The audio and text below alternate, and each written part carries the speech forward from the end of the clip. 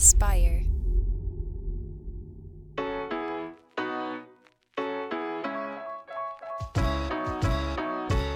Welcome back to Starting Now. I'm your host, Jeff Saris. This is the show where I talk to entrepreneurs to reveal the unexpected paths to entrepreneurship. Today, my guest is Steve Mastriani. Steve is, he does a lot. He is an entrepreneur through and through. He might be better known to some people as Void from the band The Envy, but he, after leaving sort of the rock star life, built his platform called Rockstar Mind, where he's coaching people on learning guitar. He's coaching people on improving their lives through building their business. And now he has a new book called Hobby Boss, where it's about taking your hobby and creating your side hustle or business out of it. And this is a great conversation. We just hit it off right away. And he has a lot of insight for someone who's just starting out, a lot of insight for you if you're just starting out as an entrepreneur trying to build your business from a hobby. So without further ado, my conversation with Steve Mastriani. That record over your shoulder, Bad Habits. What is that? Yes. So this is where I keep. This is my biggest record so far that I co-wrote. Uh-huh. So this is Bad Habits by an artist named Delaney Jane. This was the first one. It went gold first before platinum, but this was like the first gold record that I ever had. So I put that there. That'll be replaced, I think, soon by this other one. But this one here is called Tokyo Nights. This is by my best friend Sean Frank. We co-wrote this song. And yeah, so I mean, this is where I keep the bling, I guess. But yeah, there's one more that's going to be added to it. But yeah, it's ironic that my biggest song is called Bad Habits, because like in my other life, you know, in what I do with coaching, it's like my only thing that I consider myself an expert in is good habits. So it's just kind of ironic. But anyway, yeah. No, I love that. And yeah, so what's really funny is you are hard to pin down online. Like, so there's a lot of like I know like the about the business and about the books and about the Envy and being known as Void and everything. I did not track that down, so that's very cool. Are you writing a lot? That's funny. That's awesome. Yeah. Well, it's very interesting, man. Yeah, I think you totally nailed it. Like, you're hard to like track down and pin down. Yeah, like I think that's part of like I just really like doing a lot of creative things, and so yeah, like songwriting, everything's kind of tied to each other. So songwriting was basically the reason why I picked up a guitar, because I was originally a drummer, but I wanted to tour the world. I wanted to travel the world, and so I thought, okay, so I'd reverse engineer it and go backwards to like, okay, well, maybe I'll tour in a band, and then I need to put together a band, or if I want to write songs, then I should probably play guitar, and then that's how I picked up a guitar when I was like 11 years old. And so, but the guitar was such an important part of my life that led to all this other stuff. And so, but songwriting is really where it all started. So it's interesting because like this is... these were all, by the way, in boxes collecting dust. Like I got these right at the pandemic, like right when it hit, like the lockdown hit. These were like the biggest achievements of my life, and the biggest thing that I ever wanted was like writing songs. And they were just like in a box, so sad, like in my basement, whatever. But also, you know, I like putting this out there just also for they look really nice too, but the trophy's more like up here, like the achievement is more like up here, you know what I mean? But they do look super cool for sure. And I'm sure when you walk in your studio, then you see that, and it just feels good, you know. It feels good, yeah. I mean, like I don't know if you've ever heard of Strengths Finder, Gallup Strengths Finder, and now I think it's called Clifton Strengths, but it's like this personality test that like shows you like 5 things, like your top 5 things. And I don't know, I kind of hate personality tests, but like there's a couple that are like really, really good, I think. And this one said like learner was number 1.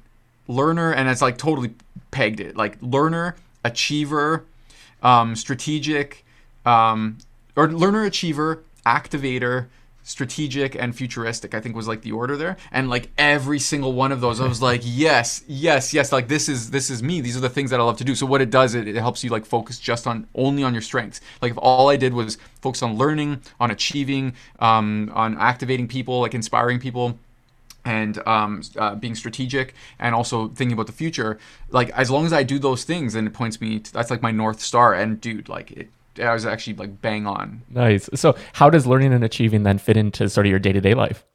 Yeah, I mean, well, man, I'm always learning. Like I heard this really great quote. I heard this great quote about I don't even know who said it. I saw like I have like this momentum extension on my on Chrome that the home screen isn't Google. It's like a nice picture with a little quote on the bottom, and it said, if you want to succeed, no, if you want to increase your rate of success, increase your rate of failure. And I was like, oh my god, that is so profound. And because those are the things that you're learning is like every day, especially in business, like let me find the things that don't work so that I find what does work. Like very often we have like a very emotional connection to like failure. Like, oh my God, I'm a failure. Like we identify with it, but it's like not the case. It's like some things don't work, so let's adjust. And most things won't work. So yeah, anyway, those is a lot of the things that I'm learning is like what doesn't work and then make the adjustment. Because that points a lot to like resilience, which is what I think any entrepreneur needs, especially in this day and age, like just resilience to just keep going, because you're going to get knocked down and told no so many times. Yeah, essentially that was the premise of this podcast to start, was building that resilience in. And to me, I feel like an entrepreneur is a problem solver. Like totally. That's at the core, like sort of if I had to define who I am, I'm a problem solver at my core, happens to apply to entrepreneurship and all these different things. But yeah, you want to hear something funny, by the way? Oh yeah. Like, I mean, we just started talking. We've only known each other for like 7 minutes right now. But you notice also how it kind of feels like we've known each other for like our whole lives. Like, because there's like a common language we both understand and also value problem solving. And I'm sure that a few of the things that I mentioned there also with the strengths, that those are probably also some of yours. And it's funny, I was listening to a classic talk by Frank Kern, who's like one of my mentors, been for a long time. And Frank basically, I mean, the guy's like one of the founding fathers of like internet marketing. I mean, like, guy is like brilliant. But he was talking about core influence, how really in any communication, like there's those people that you just get along with so well, and then also like even if you're in business, it's like when things are effortless, where people are coming to you and a lot of business is happening, like you're not really trying. It's because you're speaking from your core to that person's core. Like it's not surface level. It's like you're speaking about the same stuff, and like that subconscious recognizes like, this person's just like me. Like this person gets it, and so. Yeah, it's just so kind of it's just interesting like that. I want to just point back to that because like when you said like, oh hey, like check that out, or like this or that, or we're talking about similar things. This is kind of what it's all about, and which is a huge reason why I think it's important that like networking is probably one of the most important things that you can do, is meeting different people and putting yourself out there so that you meet more people like you, so that you can get to your end result faster. This happened with Gene Simmons, like with anything big in my life, like to be able to leapfrog to the next level, it went from like finding that core with one person that led me to that next person and next person and next person. So it was a little observation though, when as soon as you said like I find myself, I'm a problem solver, I'm just like, yeah, this dude, like, I mean, we could have been like friends for like 20 years and just having a conversation, catching up right now, which is cool. It's refreshing, man. Absolutely. And I'm glad you already mentioned like the network, because I always like to talk about that it's what you know and who you know. Like I feel like a lot of times people can take pretty much every episode I try to bring this up, because people can take the cynical approach that like, oh, it's just who you know. But if you don't have the skills, have the thing to actually offer, there isn't that synergy. But it's important to have both together. Yeah, you can get by with like, you could definitely like the who. If I were to pick one, I would definitely go with who first, and then absorb as much as possible from the people who brought you to like because they're bringing you with them, and like learn as much as you can from them, and also in the background like learn as much as you can just anyway, because they give you the opportunity, they open the door. But yeah, I mean, like you can only fake it until you make, like you can only talk out of your what for so long. You know what I mean? So you do have to, like you said, you do have to know the what, but not as much as you might think, and some people might be like two in their head and think that it's all about the what, and when then you have, and it's my wife will probably kill me, she's a teacher. I was gonna say that like you have teachers versus celebrities. Teachers know a lot of stuff, but like for example, like Dr. Phil might not be the most knowledgeable doctor or therapist of all time. There might be people more knowledgeable, but people will recognize Dr. Phil, and he'll be like the leading expert and get paid millions and millions because his celebrity of who he knows also, like it's all part of that package and that brand. And teachers make way less money, even though they might know more. So it's, if I were to choose one, like it would definitely be more of like that's the celebrity type who enough to get by and not get bogged down by all the like minutia. For sure, and that's a really great point because you're also giving back. So like recognizing where you are. So you don't even have to fake it till you make it, but like where I am, how can I help this person? How are we sort of having a reciprocal relationship? It's just funny. As soon as he said teacher, though, I'm like, okay, this is there's so many pieces that click together. Like when you started, like I started like 2000, I was learning about the space in like 2008, 2009, 2010 was when I was like full-time entrepreneur. So Frank Kern is a huge influence in like my world too. And like, I don't know if you followed like Copy Blogger with Brian Clark and all these other people at the time. But then, I've always been surrounded by teachers. My girlfriend teaches at a college here, and like Dude, it's my whole family, like my dad was a teacher and vice principal. My mom is works at a high school as well. Like my sister works in a college. Like I've been surrounded by education, and like I'm the only guy who I'm the only member of my family that went on my own path. But what's funny is a big part of what I do is teaching and coaching, and so like you just can't escape it. And also as a learner, like the learner being the first thing on the list, like it's that same thing. Like the best way to learn is to teach, right? Absolutely. So it's just interesting how a lot of things are connected. If you have your radar on for it, your antenna is up, you're going to see a lot of those connections. But that's cool. I mean, this is interesting because like when you hit record, I mean, I didn't even know if the interview started or the episode started, and I'm not sure if it did or not. But like it's a great conversation, regardless. So for sure, I record from the beginning. I'll cut in at any point that makes sense, but I think I'll probably cut in pretty much at the very start of this one. That's great. I love it. Yeah, I just like keeping it really free form. Like I know a lot of interviews are really formal and like, oh, I want to hit on these points. Like we'll talk about the book, but I feel like it's to get to know you and your story. Like this show is sort of about origin stories and everything. Yeah. So, by the way, thanks so much for the opportunity. I really appreciate that. And I also appreciate the informal chat. I totally hear what you're saying. Like even with business in general, like one big part about business is sending out emails, like communicating with your audience, right? And like attracting new people and making sales and stuff. And when you think about writing a sales message or making a video or doing something for your business, a lot of times what people will do is, okay, now I'm going to put on my salesperson cap, or I'm gonna like write an email, hello, and with the way that you talk, it's like a completely different person, right? And people watch that and they feel that they're like, who is this clown? Like, you know what I mean? They don't buy it because it's not authentic, right? And I don't know if it was having kids and the sleep deprivation that came from it, or just from being like through the ringer of the music industry, or just whatever. Name one of the things on the list.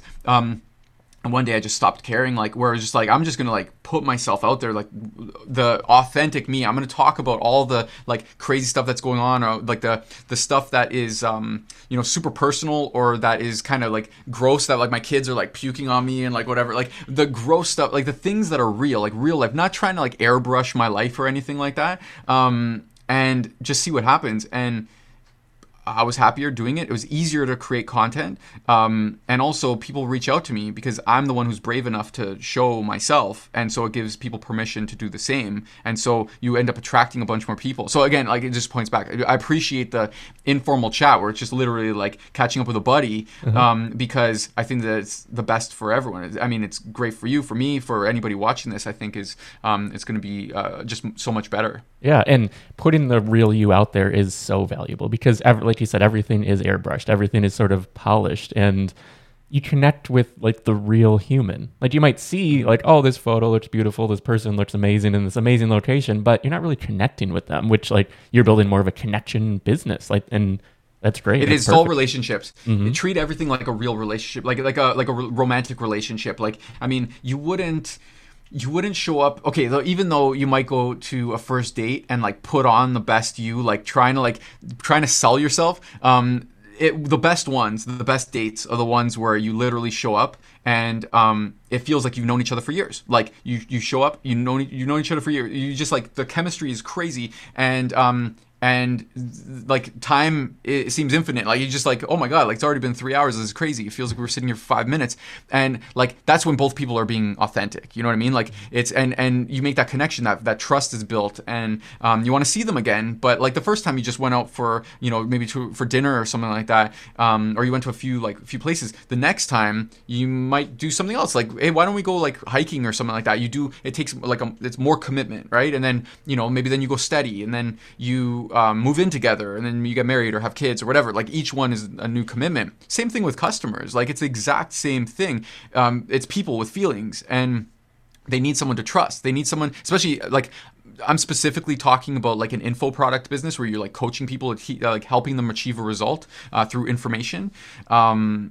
I'm sure it does apply to any business. Like you do want to have a relationship with your customers. When it comes to like information where you're helping them achieve something and you're inspiring them, you're helping them become a better version of themselves. Yeah, it's the same exact thing. Like they need someone to trust, and they want to trust you, and they want a go-to source for this thing. And so all those things apply like the same exact way. And it's like a small product. Like I sell my book, let's say for a digital copy for $5, and then in the book, then you can go and like try something else. And then when you buy that, then there's another thing to try. Maybe it's a subscription where it's like an ongoing thing, and then maybe they buy something for a whole year, like spend a whole year with me. Wow, okay, so it's the same exact thing as a romantic relationship. For sure. And I think that's the perfect transition into sort of how do you make money? What is your business? What is the like landscape of you look like today? Yeah. I was gonna joke and say I run a drug cartel, but let's. So I have to preface that with a joke, just in case I don't know who's watching this. But no. I have a lot of things that are on the go. But my main business right now, especially as a father of 3, like which it really changed when I became a father. Like what I took more seriously was I run a business called Rockstar Mind. It's been around since 2014. It originally started as something that just while I was taking care of my father, I was primary caregiver. It was just something kind of like on the side to like pay rent and things like that. Whereas now it's like my main business. I like, provide for my family, and I help people achieve various things. Mainly it's and this seems so ridiculous, like, and so disconnected when I explain it like this, but I help musicians, like guitar players, play songs faster, or perform songs, or write songs, even teach songs. But like I focus on, because my background is being a touring musician and major label recording artist. Basically, like guitar has been my main thing. So guitar is like a big part of Rockstar Mind. But then also I coach people on creating their own hobby business. So it's like guitar and business. There's these two facets to Rockstar Mind. It's all under one roof. But really, it's the same stuff. Whether I'm teaching someone how to play a song on guitar, or I'm teaching someone how to write a song, record a song, or even start a business, the same principles apply. There's the same mental roadblocks, the same like insecurities and fears and stuff. It's the same thing. But as it stands right now, I mean, even these 2 books that I have, my first book, Practice Less, Play More, which is for musicians playing songs faster, but then also Hobby Boss, like they don't like exactly connect. They do if you read into it, but they don't fully like, it's not like, oh yes, of course, guitar and business. But yeah, it's basically Rockstar Mind is all about, and this is why I put Hobby Boss even under Rockstar Mind, because the Rockstar Mind is the one that will continue, like the resilience, like we were talking about before. Like it'll just keep going. It'll do things in a smarter way rather than like trying to like plan and analysis paralysis and getting overwhelmed. It's just like getting through and being a rock star. Like the Rockstar Mind is that winning mindset. So anything that lumps into that, whether it's like teaching someone how to paint a picture, or teaching someone how to play a song, or start a business, whatever it is, this would all fall into Rockstar Mind. Yeah, and that's perfect. I mean, it's your version of who I am as well, all over the place. Like, because we help people build brands, and we've developed brands. Our biggest client, like most recognized client, is The Minimalist. So we have a documentary on Netflix called Minimalism. Awesome. I've done health coaching. I've done wedding photography. It's just like, but all these things to me fit under the umbrella. Like they make sense. Yeah. Every single part, it's just like the language is a little bit different. Like the dialect, like you're talking about, what's it called? Like health, you'll be doing certain things and calling things certain things, but but how you achieve the goal is the same. Like the underlying the vehicle, like the methodology, it's like it's the same kind of thing, and it's also got your unique spin on it, which is great. And also it fuels you. Like it's something that like no one forced you to do those things. Like that's an extension of you. Absolutely, yeah. So I always like to rewind all the way back to the origin story. So we talked about it a little bit, but who were you, say, as a child? What did you expect in your future? What did you sort of strive to achieve? Or hope to achieve? Great question, man. Great question. And it's so ironic, actually, because when I was 8 years old, I wanted to be an author. And I kind of forgot that. So when I was 11, my parents split up, and I got into, so my dad bought me a drum kit because I wanted to play drums. I wanted to play music. And as I was mentioning before, it's like I thought, okay, well, I want to travel the world. This is one of my main goals. I want to travel the world. So how do I travel the world? Well, let me travel with other people. Like it would just be good. Like, it'd be easier to travel with other people. Well, cool. Maybe I'll play in a band. That'll be great. And if I want to play in a band, then I should probably write songs. It's like, okay, well, I can't really write songs on drums. So let me pick up, my buddy has a guitar. Maybe I'll ask him if I could borrow it. So I taught myself how to play some songs on guitar. And, by this point, I forgot about the author thing. I was just smashing the drums, trying to make sense of life, and wanted to write songs. And so it became all about writing songs, which is similar. An author, an author of songs. And so I, one thing led to another. And basically, from band to band to band, I basically, I started a band that, everything happened so fast, man. It's just like we talk about failing fast and like knowing what to do next. I started a band with my best friend Sean, and we got signed by Gene Simmons within it was a few months of starting the band. Basically, Gene Simmons was starting a record label in Canada called Simmons Records, and our CD ended up on his desk somehow, and so we got a phone call from a manager saying, "Hey, Gene Simmons wants to come see you guys play live." So we ended up playing a show for him, and he showed up. He was a special guest to a show that had an audience, but plus Gene was there, and we had like a posse of I think it was 8 girls or something like that. So it was perfect, like what you would expect Gene Simmons to do. And he took us to the Indian restaurant across the street. We were having I'm sitting there eating butter chicken, and I'm looking over and it's that's right, I'm at dinner with Gene Simmons right now. It's so crazy. Not that I was a huge Kiss fan. I was actually more of a Gene Simmons fan, just for his entrepreneurialism and stuff. But actually, real quick, how big was that show then? Because you said you were only a couple months in, and you have Gene Simmons coming to see you perform. How many attendees? No, I mean, we had fans there. Nice. We had fans there because it was coming from other bands that we formed a band that was sort of on the back of other failed bands. Yeah, sort of a super group. And yeah, it was super. Yeah, and so we had, I think it was 500 people, because also we hyped up the show because we're we have a special guest, and nobody knew who it was, and I think at the end we announced that it was Gene Simmons, and so yeah, it was 500 people in this small venue called the Supermarket, and it was super fun, man. That was a great show.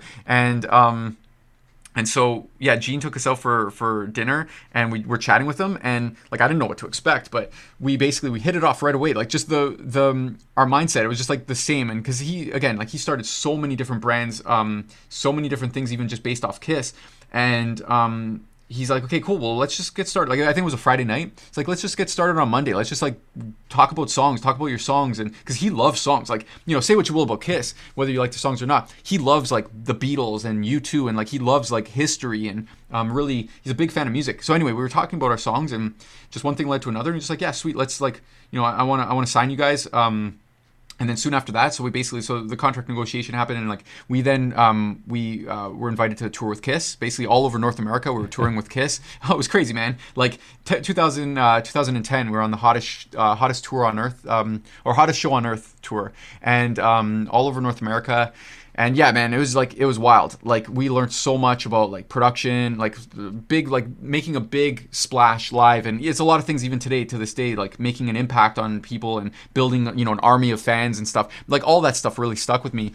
And but anyway, to bridge the gap, basically what happened was I'm not gonna pretend everything was perfect with the band or anything like that, or with the music industry. There was also a really crazy time, pre-Spotify, and it was hard for rock bands, but we were making plans for what we were gonna do next, and everyone's on board. Everyone's ready to work hard. And then I got a phone call from my father that says, Steve, you gotta call me. Like, it was a voicemail. He's like, you gotta call me back. He's like, I just got diagnosed with stage 4 colon cancer. And it was just like record scratch. Like, what, like this is crazy. And what's really nuts is in that moment, I'm just like, okay, well, like that's kind of, I gotta like, that's pause button on music career. Cause also I know the dynamic of my family, and I know that like I was pretty much, the one who was poised to take care of him. And so I became my father's primary caregiver. I put my music career on hold, and that's how Rockstar Mind started, because I was taking care of him and he was my main focus. But also I'm a creative type that, like, not a creative type where it's like, nothing against creative types who are like this, but I'm not like the artsy, like woo-woo type. Like, I'm the type that is more like entrepreneurial, like, okay, I want to create because that's when I feel the most alive, and I want to turn this into something that I want to turn into a business. And like, it's always like with like right and left brain. Not that one's good or bad or anything like that, but this is just for me. I'm a creative individual. I need to create, or else like if I don't create, like I seriously feel myself like deteriorating. And so even with the situation where I was like, I went from being Void, like my stage name, I went like different city every single day, to now being Steve, sleeping in the bed that I grew up in, in my house. Like, what an identity crisis. Like, holy, like 180. And so it really rocked me, dude. Like, that really, it was a lot. Like, it took, at first I was like in the hoopla of like, getting like my mind around, okay, so what are we going to do? What's the steps that we're going to take to like take care of Dad? But it was also then, like once the smoke cleared, and it was like a couple months in, it's like, and it really settled in that like I'm not on the road, I'm not waking up in a different city. It was a big time identity crisis. So I needed something, some outlet, some creative outlet to like, just escape in for a little bit. And also I had to pay rent. Like, I still had to pay rent. Like, that wasn't going anywhere. So I started looking at different ways to do that, and I ended up stumbling on an internet business. Like, just like I tried different things that year. I must have started like 20 different businesses before I stumbled on like, okay, so internet marketing, or like having an info product, this is probably the best bet. I can work on my laptop.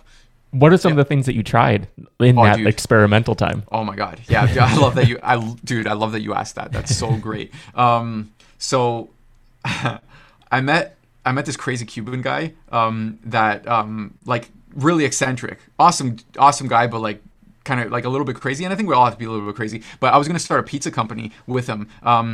He made these pizzas that were just like out of this world. I lived in this, it was called the Music Mansion. It was this Victorian mansion that, it was like a frat house basically. Like it was like so many musicians, my band and my crew, everyone was living there. And, it was like Neverland. Like, everybody, imagine a bunch of people who are like, like 16 years old in like 20+ year old body. And like, and like never growing up, like not, it wasn't reality over there. And so that's where I was living. And we basically would like, we had a barbecue in the back, and like he made these, he was my personal trainer at the time. Like, I met him, we were talking about stuff, and he's like, yeah, cool, I'll train you. I'm like, yeah, I want to get into working out and all that. When do we start? He's like, oh, cool, we'll start at like 6 a.m. or whatever. And this was like, we met at some party, and it's just like 6 a.m. Like, are you crazy? Okay, fine, like let's do it. And so, but like, I bought into his like way of thinking, because he was into like the Dale Carnegie and Napoleon Hill, and like we just had like really good chat. And so one of the things that he's like, okay, let's go back to your place, and like I'll make some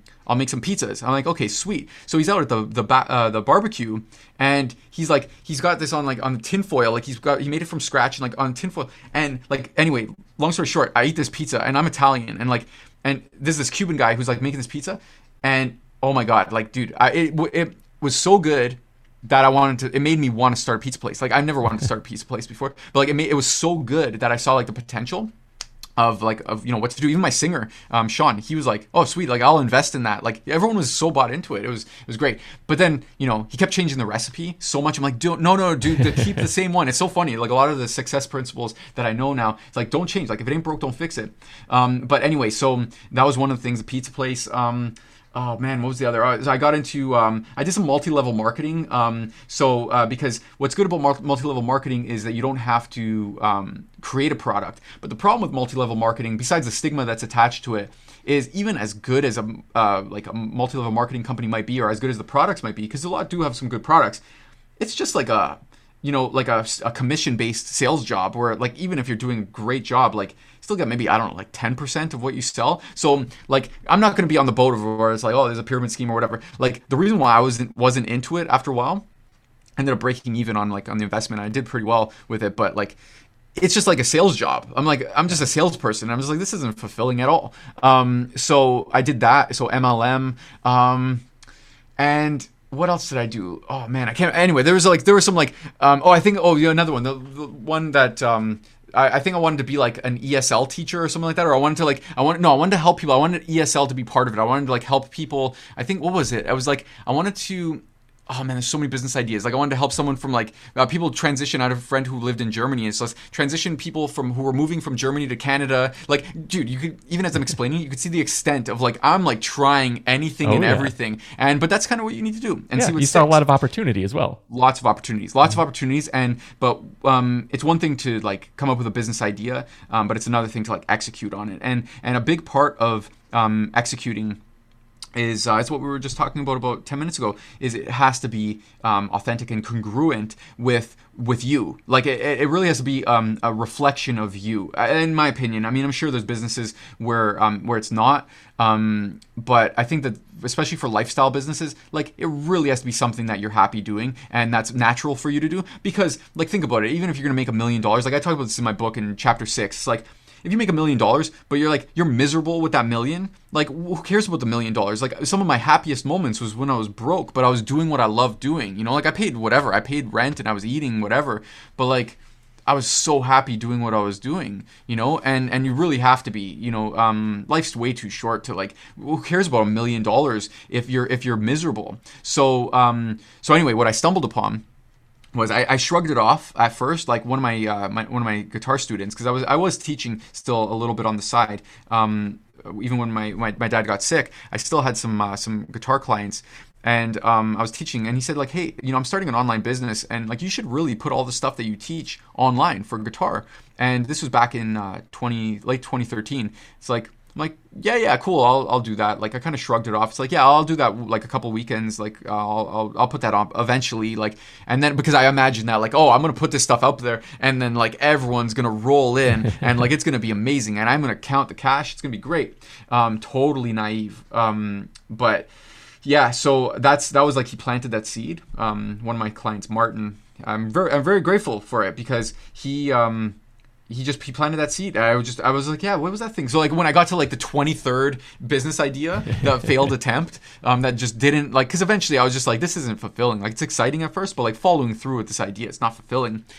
I'm like, well, what about what Martin was talking about? Like, yeah, let me try putting some stuff online. Like, what would that be like? So I looked into it, and one thing led to another. I bought a $9 product. Let's say I think it was Alex Jeffries' Super List. I think was the first product that I got, and then I ended up getting coached by Alex Jeffries. He was my first high ticket coach. And yeah, he provided a lot of insights. He also connected me. He told me about Frank Kern. He told me about a lot of like, oh, you got to check out John Carlton copywriting or Kick-Ass Copywriting Secrets. Like he pointed me to a lot of really great things. Forever grateful to my mentors. Like one leads to the next, and some of them have lasted the test of time for me.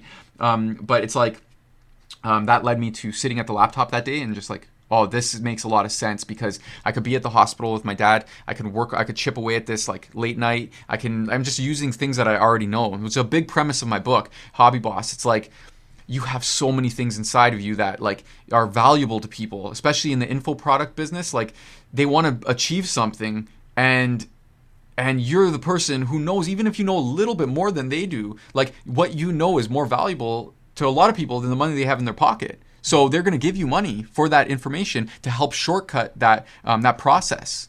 Yeah, absolutely. Yeah, I mean, that is so, because you just need to be, it's sort of like teaching a class. Like, it's very much teaching, but like teaching a class in school and sort of the cliche of being a chapter ahead.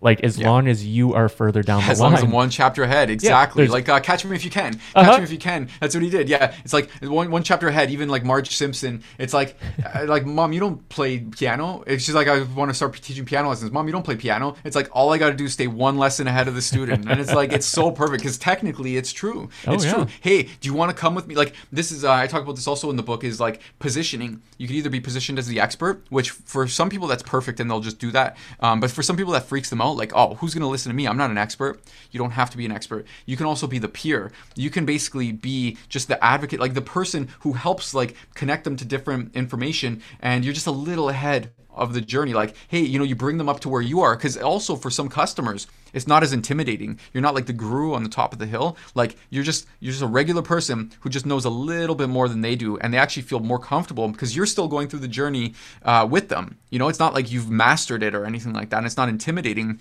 So that peer position could be really, really good for a lot of people who are intimidated by like, oh man, who's going to listen to me? I'm not an expert. Mm-hmm. You know how many ways there are to make money online? There's so many different ways to make money. So it's it's just about like finding something that you are passionate about, and that like, okay, so people are passionate about a lot of things, but it's like find something you're passionate about, maybe a few things, and then, you know, do a little bit of research just to see if maybe there's some other companies that have proven that they could sell products in that space.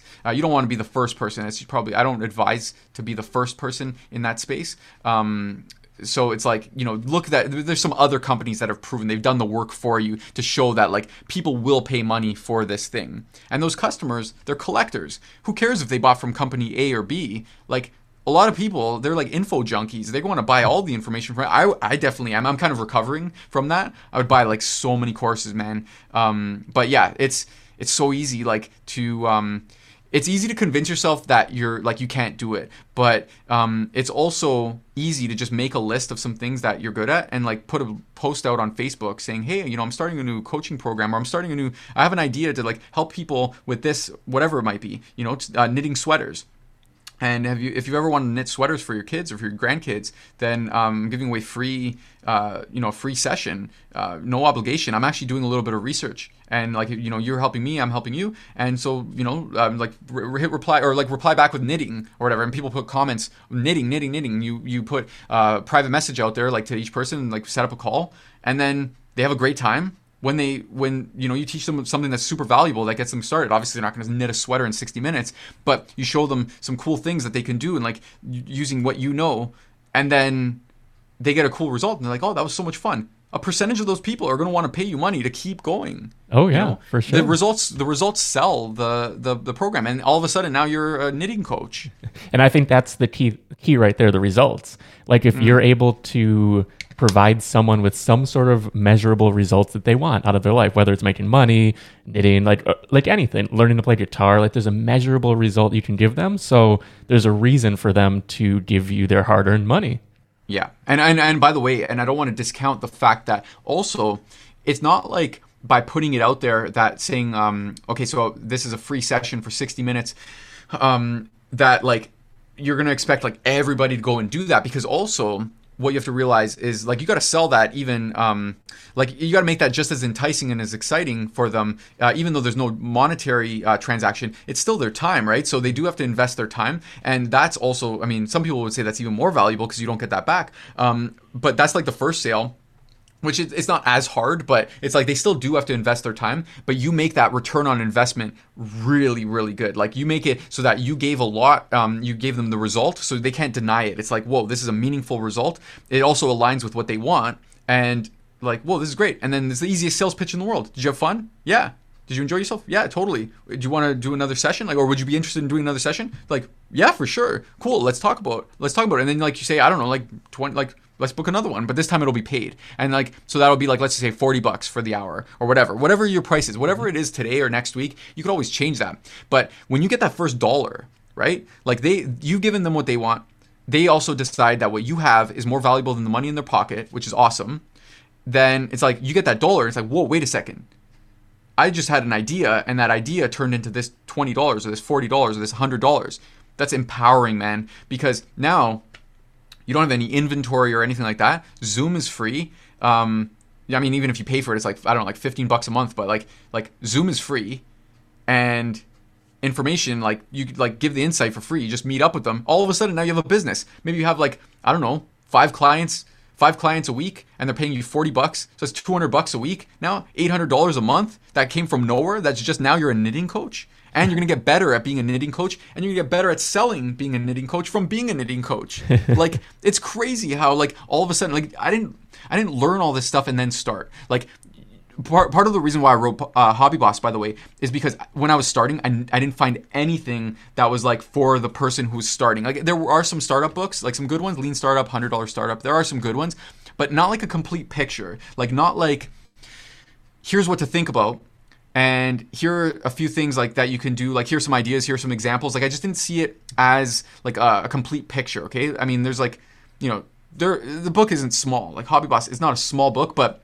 it's definitely complete, and it's an easy read. It's very like conversational, but it just shows you how like, okay, cool. Like this is what you got to think about, and this is like how you're going to get clear on what you want to do and who you're after, and then like how you can package your solution and some tips. If you don't feel like you're a teacher, then here's how you can teach something, and then here's how to sell. If you don't feel like you could sell something, here's how to sell something, and if once someone buys, here's how to take care of them. It's like the simple things. I never saw it before especially when I was starting. I had to like learn it all over the past 7 years, and so that's why I wrote the book, is so that I can like shortcut that process for people and they can just see it all laid out. And obviously it's just my opinion, but these are the things that worked for me and my clients. So, you know, it's so easy to get started these days. I just laid out like a whole business plan for someone like that. If you want to become a knitting coach, like there you go. That's how you can at least get started. And mostly like, sure, it'll be good to get paid. Like get that $800 a month if you want it. But what's better, like the main thing that you get out of that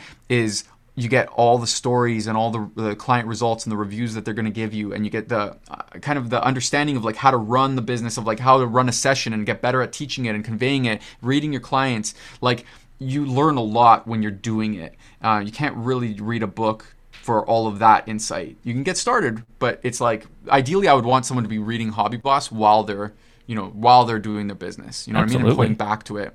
Yeah. So someone who is starting out then, who maybe puts out the post but isn't getting the engagement or getting the people to sign up and like give their time, what kind of advice would you have, or maybe other platforms or direction to take?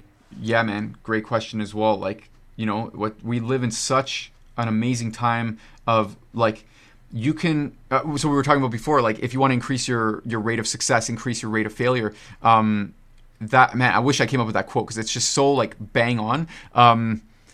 Social media, like our ability to fail, and this is gonna sound so weird because it's like, what was he talking about? Like failure is not a good thing, but failure is an amazing thing, because it's like our ability to fail is like drastically increased because we put a post out there and it goes like into the abyss, and it's like if nobody catches on to that thing that day, okay, who cares? Let's put another post up there. Let's put 3 posts out today. Let's try this. Let's try talking about it like this. Let's put up a video of me knitting something, and it's like, check out this cute little thing. By the way, I'm setting up, and it doesn't even matter if it's fully refined. Like the more natural that it sounds like it's you and your personality, the better. But it's like, you know, I'm a little nervous about this. Like I'm actually starting to teach people about this, and you know, if you're looking for right now, I'm teaching people how to knit sweaters just like this. And if you want to learn how to do it, I'm putting on a free class.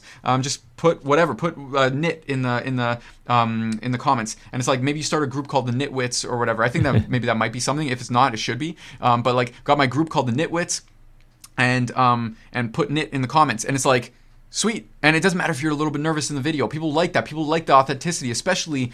Look, people want to like think that things are airbrushed, and like they want to show online that like their life is airbrushed and all that. But when we see someone being real, it's liberating, because it's like, okay, finally, I don't have to, like, this, the weight on my shoulders to like be perfect is gone. Like finally this person gets it, right? So it's fine to show like, you know, the chink in the armor, like it's like that. It's fine, like to show your true self, and to say that you're nervous, or like to put up a video and your face is all red because you're nervous. Like that's totally fine, and you start to get comfortable with that. You know, you start to get comfortable with being on video or with writing and what your voice sounds like and all that stuff. You start being comfortable with it, but it's really the opportunities out there that I know you asked about. What happens if they don't get any engagement? Try again, and try from a different angle, and try, if it was sweaters, then maybe try something else. Like people, I could say for sure for knitting, like people want to know how to do it, and like it's way better in my opinion to teach someone how to knit rather than start a company where you knit a bunch of stuff and sell those pieces. Like you could do that if you want to also, but information is way more lightweight. Like you could have 5 clients today, have 5 calls, right? And making all those pieces, it could be a lot, but still keep knitting and stay sharp with it, with the skill, and you could sell that to some of your clients, and you could sell knitting lessons to some of your sweater clients, like the people you sell to, like they can sort of cross promote. But the answer to your question is just try again, like try in a different, like maybe you start a YouTube channel, or maybe you on Twitter, like you put the same, like people are everywhere, right? And you never know where you're going to catch them, but consistency is really key. Like just put stuff out there, try again, because it's not like people are paying attention to us. That's like the biggest misconception. Nobody's paying attention. Like you put something out there, like I don't know if you know that, like you send out an email and you're like, oh, you're so excited about this, the promo or whatever it is, you hit send, you're like, oh my god, I can't wait, the windfall of cash that's about to come in, this is gonna be crazy, and it's just like crickets, and you were so sure that it was gonna work. Man, there's like that happened like 1,000 times, if not more. But people aren't paying attention. They have their own lives. They have their own responsibilities and distractions and stresses. And the whole idea, not that you want to be annoying, you always want to show, give them value and help them out with something.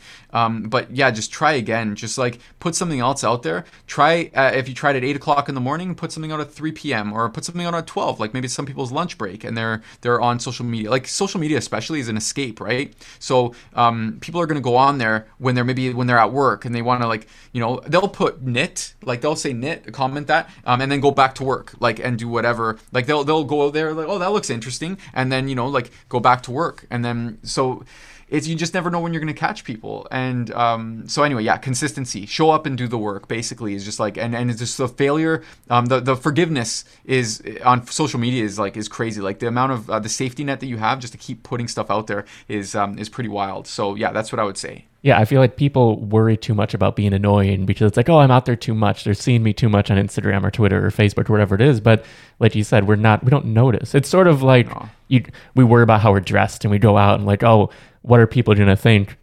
The answer is nothing. Like people didn't even notice you walking down the street because it's like they're in their own head.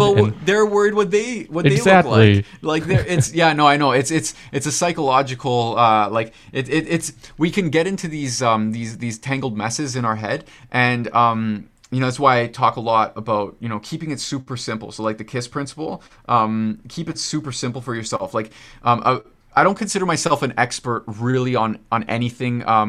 If I did on one thing, it would be on habit formation.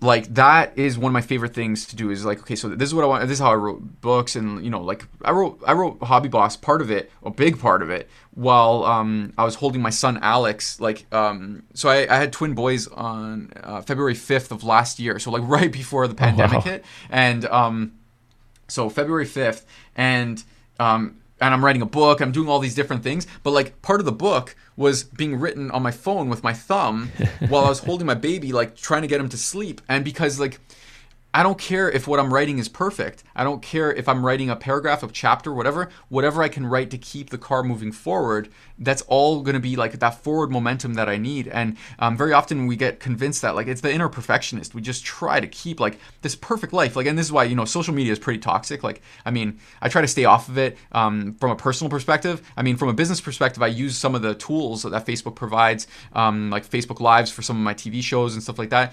But I don't have a news feed or anything like that. Like I try to like stay off it as much as possible, because we get roped into this sort of we romanticize this idea of like a perfect life, and I think it's a very toxic idea.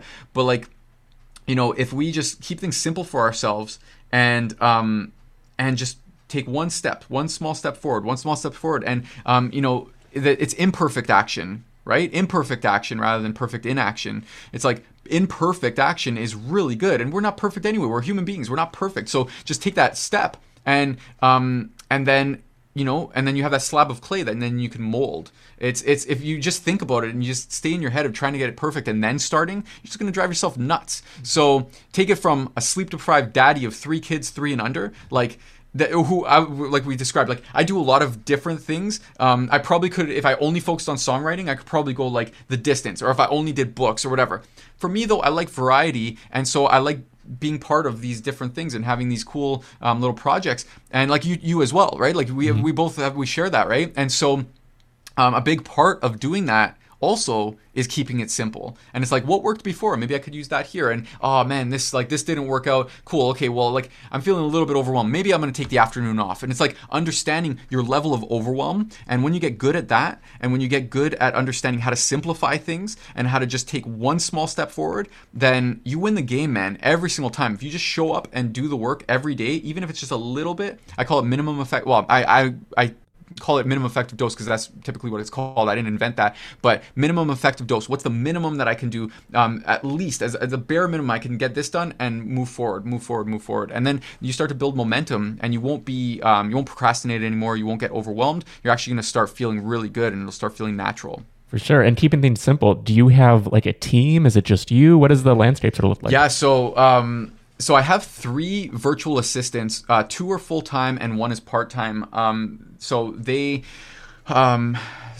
I hired them. I think it was late 2019, and but before that, from 2014 to late 2019, it was just me. But I like it. I like it lightweight. Like I like being in control of the stuff and not having a huge team. Like I look at some of my friends who have like these big companies and big teams and so much responsibility, and you have to take care of them and feed them basically. I basically help feed 3 other families because I hired them, so I do take care of some people, but it's for me just enough to where it's like I get to work on my stuff. I don't have like a million people messaging me all the time, like I have to hold their hand or anything. Like good people who are loyal, and because I do think that it's important not to do everything yourself. Eventually, like keep it simple, and then as soon as you can afford to have some other people do some stuff for you, it is good. It is really good, and that's going to be part of my next book in the Hobby Boss series. It is going to be like it's really helpful when someone helps you, whether you give them if it's a one-time fee or if it's a monthly retainer or something like that. I probably wouldn't say like equity. You wouldn't want to give like a percentage of your company, maybe of a product in your company, but like a course. But having someone help is definitely good. I wouldn't even worry if you're just starting out. Like if you have a business and you're doing it all yourself and you're kind of struggling, I would say like let's talk about getting someone to help. And here are some things that like these are some mundane tasks that you could definitely offload. But if you're just starting out, no, you can do everything yourself, but you have to be smart about it, and you just have to keep it super simple. And I still, even having 3 people, I started off with hiring two candidates part-time, and then I realized, like, you know what, like for stuff like customer support and for some of the other tasks that I need done, it's just great having them around more often. So I hired them full-time, and then I got a guy part-time, and I'll probably hire him full-time as well, because it's just like I like keeping good people around, and but I'm not going to have like 20 people on the team. I mean, that's just too much. For me, it's got to be yours. And that's empowering as well. Like, how do you want to design your business? How do you want to design your life? You get to decide. It doesn't have to be what this person did or what this person did. You get to decide. Yeah, for sure. Yeah, I mean, we come from minimalist business kind of space. It's just me and my business partner. We've been doing this forever, and we help people, like small businesses, grow. And that's our whole approach, because that's just what speaks to us. Like we do everything in-house across the 2 of us, and then we do a lot for other people as well. But like, you do need to find your lane, because that's very important, because we're not trying to build the $10 million or the multi-million-dollar exit of a business. We're building more of the lifestyle business. This fulfills our needs. We're able to help people. It gives us the freedom that we want out of our own lives, and it's so important to figure out for oneself. For sure. You have to. Mm-hmm. You don't want to end up with a business at the end. Like, you don't want to end up with something like, whoa, okay, like money's coming in but like, I hate this business. Why did I do this? Like, you don't want to like be in the passenger seat of your own business. Like, you can be in control, and at any time you can change things up. But like, you know, I'll do some of those jobs that maybe some people might say, like, why are you doing that job? Like, maybe I want to edit the video a little bit over here. Like, maybe I want to do that. Maybe like, because you know what? I had a stressful day, and I want to just kind of unwind with something that I don't have to think about that much. You know what I mean? But it's, again, this is mine. It's personal. Like, it's unique. And I'm sure yours is the same. And you know, like, you do the things that make you happy. And the minimalist approach is awesome. I mean, like, and also what's so great is, like, you know, you don't need that much. Like, there's so many shiny objects out there. Like, let me buy this software and this subscription and this thing and that cool tool and that. Like, so many shiny objects, man. It's like, especially in an info product business, like if someone just wants to learn how to do something, it's not really that complicated. Technically, I could just go on Facebook every single day and talk to people and then like make an offer. Hey, do you want me to help you with your guitar playing? Cool. Okay, sweet. And like maybe I have a course, or maybe I have a membership, or maybe, join this and I'll coach you personally. It's like, you don't have to make it complicated, like get this system and this follow-up sequence and this fancy thing. Like, you don't have to. It's obviously fun, and like we're probably like, just overgrown children who are playing with toys, because technically that is a lot like what it is, get this fancy software. It's the sport too. I see it as like sport, sort of the adult competition. Like, even if it's a competition with yourself, you're able to sort of scratch that itch of, like, I grew up playing baseball and like football with friends and stuff, but as an adult, I don't do that anymore. Or this is my that. Exactly. For sure. I love that. It's getting that bird's eye view though of like what and this is great, like with the minimalist sort of way of thinking. It's like I bet, maybe I'm wrong, but I bet that maybe sometimes, especially maybe when things get stressful, that your mind will typically go more towards making things more complicated than they need to be, and you have to rein yourself back in to minimalist. Like, it's like, maybe, I don't know, and I'm just guessing, but you probably designed that approach almost as like a protection mechanism. Like, it's like for you, like, because maybe your tendency might be to overcomplicate things, so you created the minimalist approach so that you can bring it back to minimalist. I might be wrong, but it's like a lot of people will create businesses and frameworks that actually they need. This is why like a lot of therapists are like kind of messed up. Like, they need the therapy. Like, we create these things for ourselves and for other people, and we both benefit from it. And like with simplicity, dude, my mind, like, it's crazy up here. Like, the complexity that can happen. So every couple of weeks, I got to catch myself now. It's like, am I overcomplicating it? Am I overwhelmed? Like, let me bring it back with some of the tools that I've created even, and bring it back, because I know my own tendencies, And so, but also I'm putting that out there, that other people who are like that, who are like riddled with the perfectionist and all that stuff, like, they will be attracted to my stuff, and we'll both use my tools and thrive because of it. Yeah, absolutely. And I think it's important to start out messy, because he said sort of like the minimalist is like reining it back. But then, as you said, if we're always planning and never executing, the reason the show is called Starting Now is because I wanted to start this podcast for, I don't know, 8 years. It took forever. So I was like, okay, I'm starting now, and it's going to be about getting started. It's going to be for everyone else who, they have these ideas, there are a million ideas racing through their brain all the time, but they didn't take that first step. Like, I've helped and coached and worked with friends and all these people over the years who we've run through so many ideas, but they haven't just made the leap. Not the leap out of a job, but just the leap to get started, because it's scary. I know. But it's so important. It's easy also. It's easy to have an amazing idea, and like it's easy to have that, oh man, it'd be such a great idea, would be this or this, and then like you see someone do it 2 years later, and you're like, oh man, that was my idea, and that paralysis, that all it takes is like, what's that first thing? Like, what's the first thing that you need to do to, like, what's that first step? And because usually we think that it's the biggest thing, like it'll be an elephant. And it's really like, we gotta, like, what's the minimal? And this is so great that I love that you do what you do. Like, just the mindset. I already know, like, even just chatting with it, like, it's so aligned with the way that I think. And so, yeah, like, if you could just, because you have to just think, your brain is freaking out right now. It's in fight or flight mode, or freeze, and you're freezing. You're not doing anything. And that's why a lot of people are they're stuck in their life, because they're not doing anything about it. And they're just sort of complacent with like, oh, well, but the alternative, I don't want to fail. Like, I've got my job. And then they start to like go back to, oh, but my job, okay, my job's not that bad. And you start to like talk yourself out of the idea, the amazing idea you were so excited about. But the whole thing was just that idea. It's a great idea. And the first step, either you didn't know how to do it, it was fear of the unknown, or it was just like too big. Like, you started with too much at first. So what's the thing that's so small? It's like going to the gym. Like, put your shoes out for yourself the night before, so that you don't have an excuse. Pop your shoes on and go walk to the car. Maybe that's the first goal for Tuesday morning. And then the next, on Wednesday morning, pop your shoes on, which are going to be laid out there, go into the car, start the car. Awesome. If you think that it's the stupidest thing in the world, don't worry, just keep doing it. Next day, put the shoes on, start the car, and pull out of the driveway, and maybe that's it. But like, eventually, you're in the car's in gear, you're going to drive to the gym. You know what I mean? Like, just do the thing. You got to get sensitive to your brain like not being overwhelmed, or also catch it in overwhelm and just realize like, let me just dial it back. And I talked about this actually on my podcast. Speaking of imperfection, I got this podcast called Mind Shift. I just got this idea that I'm going to drive to the studio anyway, so I might as well just talk into my phone and like start a podcast while I'm driving. And there's like cars beeping and like a bunch of like stuff. I don't care.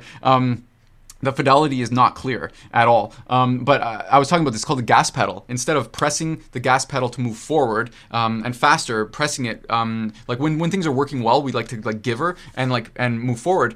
When we're overwhelmed, it's backwards. We have to lay off the gas pedal in order to move forward faster. So we have to lay off of it, and then we're going to start feeling good again and not feel overwhelmed. Then we could start pressing it to move forward. Then it'll start working properly. It's like a reverse polarity thing. We can start pressing it again and moving forward. But when we're feeling overwhelmed, we actually have to recognize it and take our foot off of the gas pedal in order to start moving forward faster. And counterintuitive, but it totally works. At least like for myself and my clients, it works like gangbusters because it's that overwhelm. That it counteracts the overwhelm. So anyway, that is oh man, there's so many tangents, like so many cool things that we can talk about. For sure. Yeah, that's basically that's I would say like the main thing that every single thing that I talk about with clients, anything that I do in the work, myself, it all comes back to that thing there, simplifying and limiting or reversing overwhelm, taking that one step. Because when you take action, it feels good. Like you have actual tangible stuff to work with, anytime I've ever seen it, like everyone's always ended up better by doing something rather than planning and doing nothing. You got to start messy, like you said. Yeah, for sure. So just to sort of tie everything back to music, if you were, with everything you know now, if you were starting that band today, how would you approach it differently? Because now you have so much experience in this space, and starting a band is an entrepreneurial endeavor. It is, yeah, for sure, man. Oh my God, so much different. Like it would be, social media would be like a big part of it, like the marketing behind it. Not that we would sound like used car salesmen or anything like that. You never want to sound like used car salesman, but just building a fan base and understanding that we're in control, and that like any record label or any suit or like all they might do if they are involved, because you don't need them to be involved, but all they might do is just help accelerate an already moving vehicle. One of the traps that we got into with a major label was thinking that they were going to create opportunities for us, and sometimes they might like create something. They might like hook us up with a band or something like that on tour, like that maybe, like, but really they can. It's just it's like moving that ball that's like already, like pushing it harder and pushing it faster. Like it's already been moving though, and just going straight to the fans, understanding, like building that fan base, giving them that value. And that peek into our lives, like so that they can live vicariously through us. Like that's basically that's what I would do differently. And also one big thing was so because we were writing a whole bunch of different songs, and like I mean I'm proud of that project for sure. Like I was actually listening to a couple things the other day, and it's like, oh man, like this is super. I mean, some parts are like out to lunch. Like, whoa, why didn't we just wait? Why don't we just stay on that one part for like longer? And actually, how many songs and like albums did you release? I only saw the one EP on Spotify. So we have so there should be 2 EPs on Spotify. Okay. There might be. Well, it depends, I guess, also on region. But there should be or maybe 3 EPs. We had so many songs and we just packaged them differently. But there should be Deception, Conception. There should be. I think there's a shorter Envy EP with, I think it's just maybe called The Envy, or it might be the Fingers Crossed EP. I don't even know what my band stuff is called. But it's like, because we had so many songs that we packaged them in different markets. We even had an album that took forever to come out, and yeah, it's just like that sort of like just like disappeared. But it's like the Envy's like a really crazy story in and of itself. But as far as the songs, one thing that I would do differently is understand like what worked and keep doing what worked and just different angles of what worked. It's the same with any business. Like if something is working and you have a fan base for that thing, like sure, like we were kind of more like Coldplay where we do different styles or different takes on songs, but like we kind of detracted from the core sound that we all sort of like the simple thing that we started with. We tried like overcomplicating it, thinking that would get better.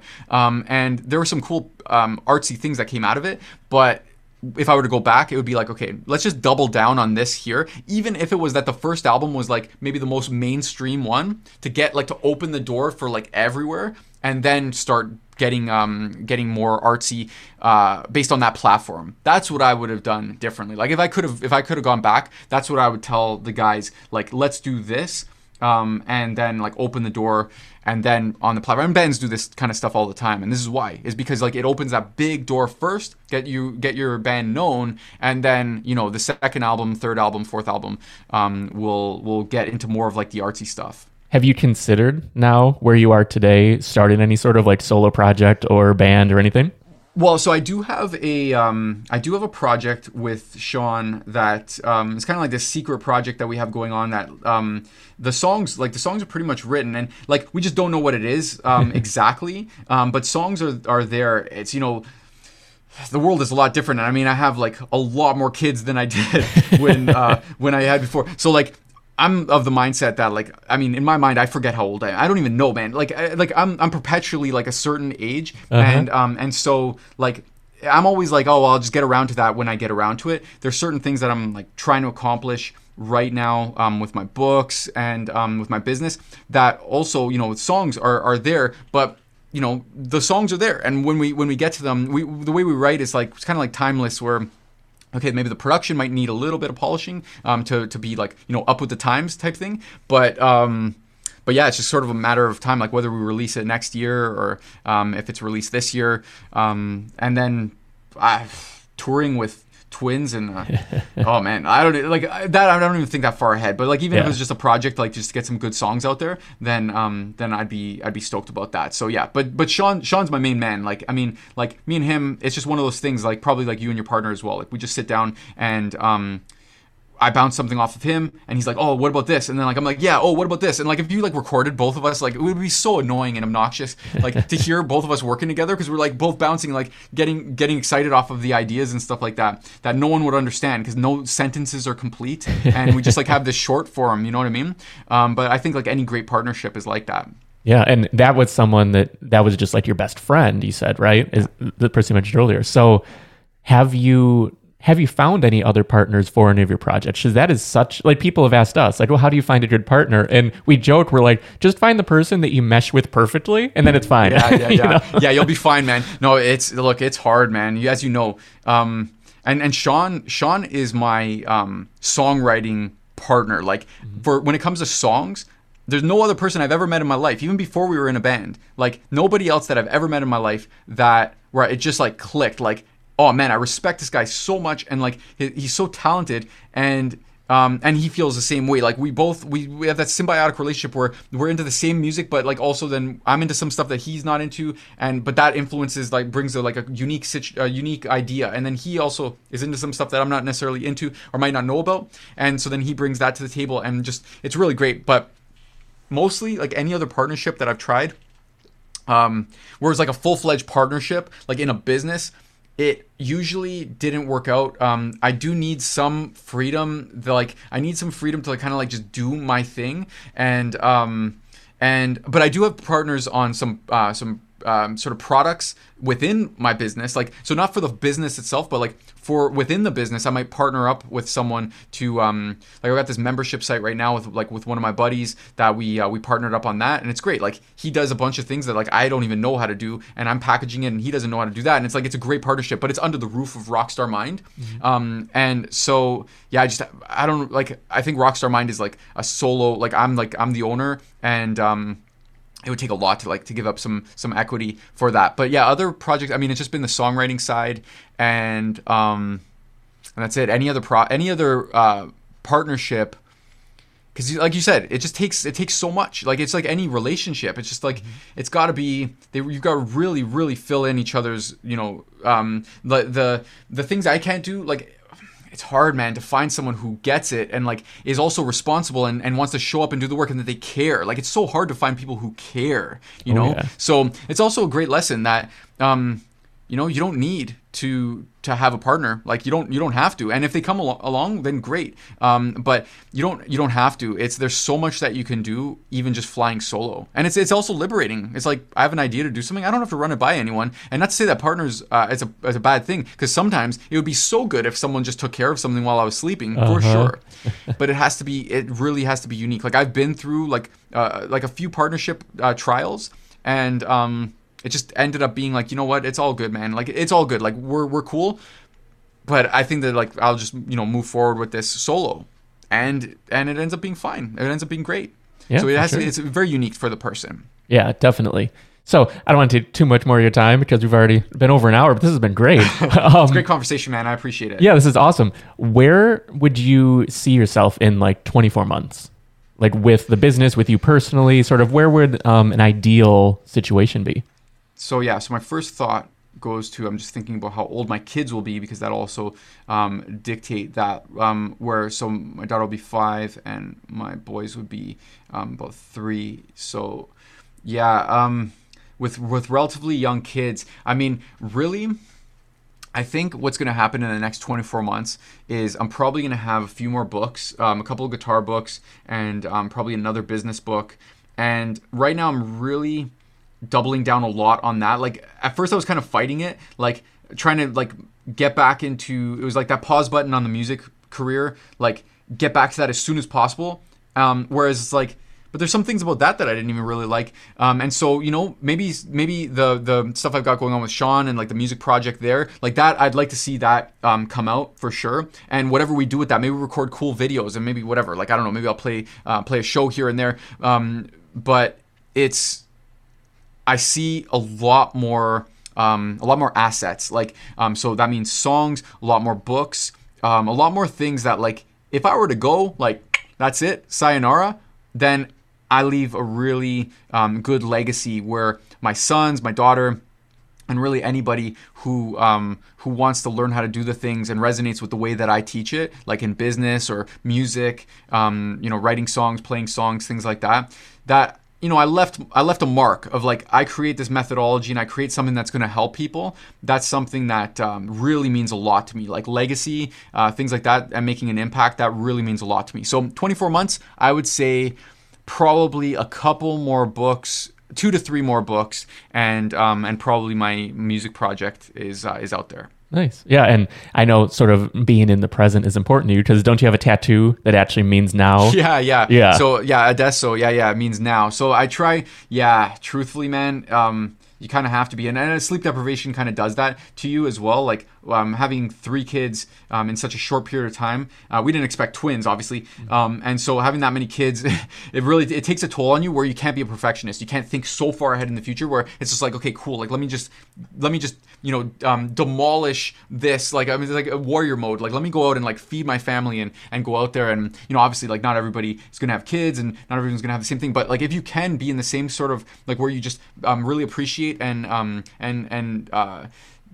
you appreciate the moment. Basically, you appreciate the moment, and you're like, okay, this right now I can do so much with the time that I have, and what am I going to do that's something that's meaningful and something that will take me one step closer to where I actually want to go. And obviously that means that you have to decide where you want to go. You have to know where you want to go. Similar to how I knew that I was going to travel the world, and how I'm going to travel the world. I'm going to do that with a band, and I'm going to have to write songs and all that. Like reverse engineer it.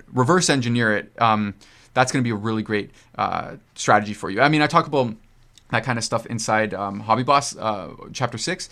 You really have to know where you want to go. You don't want to find out. Be in the driver's seat. Like if you want to achieve, like if you want to make $1 million, then just like work backwards. Like what is it going to take? What am I going to have to do? How many sales per day am I going to have to make? Or what should I price my product as if I don't want to work with a lot of customers? Like just reverse engineer it. And very often that's going to get you the answers you want. And you're also going to know how you feel about those answers and whether that's actually something that you want, because not everybody's going to like those answers. So do that thought exercise, and then make a plan basically moving forward from there. Yeah, absolutely. Yeah. Reverse engineering is so valuable, because when you see a big number, say $1 million, or even if you want like 6 figures a year, or whatever it is, it's like, okay, how do I get there? But breaking it down, sales per week, sales per day, whatever it is, hugely valuable. But yeah, this has been great. Thanks for taking the time to chat. Where should we send people who want to check out the book, check out everything you're up to? Yeah, probably the best bet would be hobbybossbook.com. That would be the easiest way to find out what is going on. I'm not going to say like stevemastriani.com because nobody's going to know how to spell that. So hobbybossbook.com would be the best bet. Awesome. Well, yeah. Thanks again. This has been awesome. And thanks for having me, man. I really appreciate it. Great chat. I want to thank Steve for joining me on this episode. Be sure to check out his book, Hobby Boss, and you can find that at hobbybossbook.com. As always, this episode of Starting Now is brought to you by Built. At Built, we help you get started online. Whether you want to start a blog or a business, head on over to built.co. That's BYLT.co to get started. Built. Your website, built for you, simply. Finally, if you're enjoying the show, I would love it if you subscribed on YouTube, give us a thumbs up, and hit that little bell to be notified when new episodes come out, because every little bit helps us being me, reach more people with this show. And I really want to get it out there. The more people see it, the more people see it, the more people see it. It really, it helps feed itself. So any little bit you can do really helps. So thanks so much. And that'll do it for this week. Again, I'm Jeff Saris. This has been Starting Now, and I'll see you next time.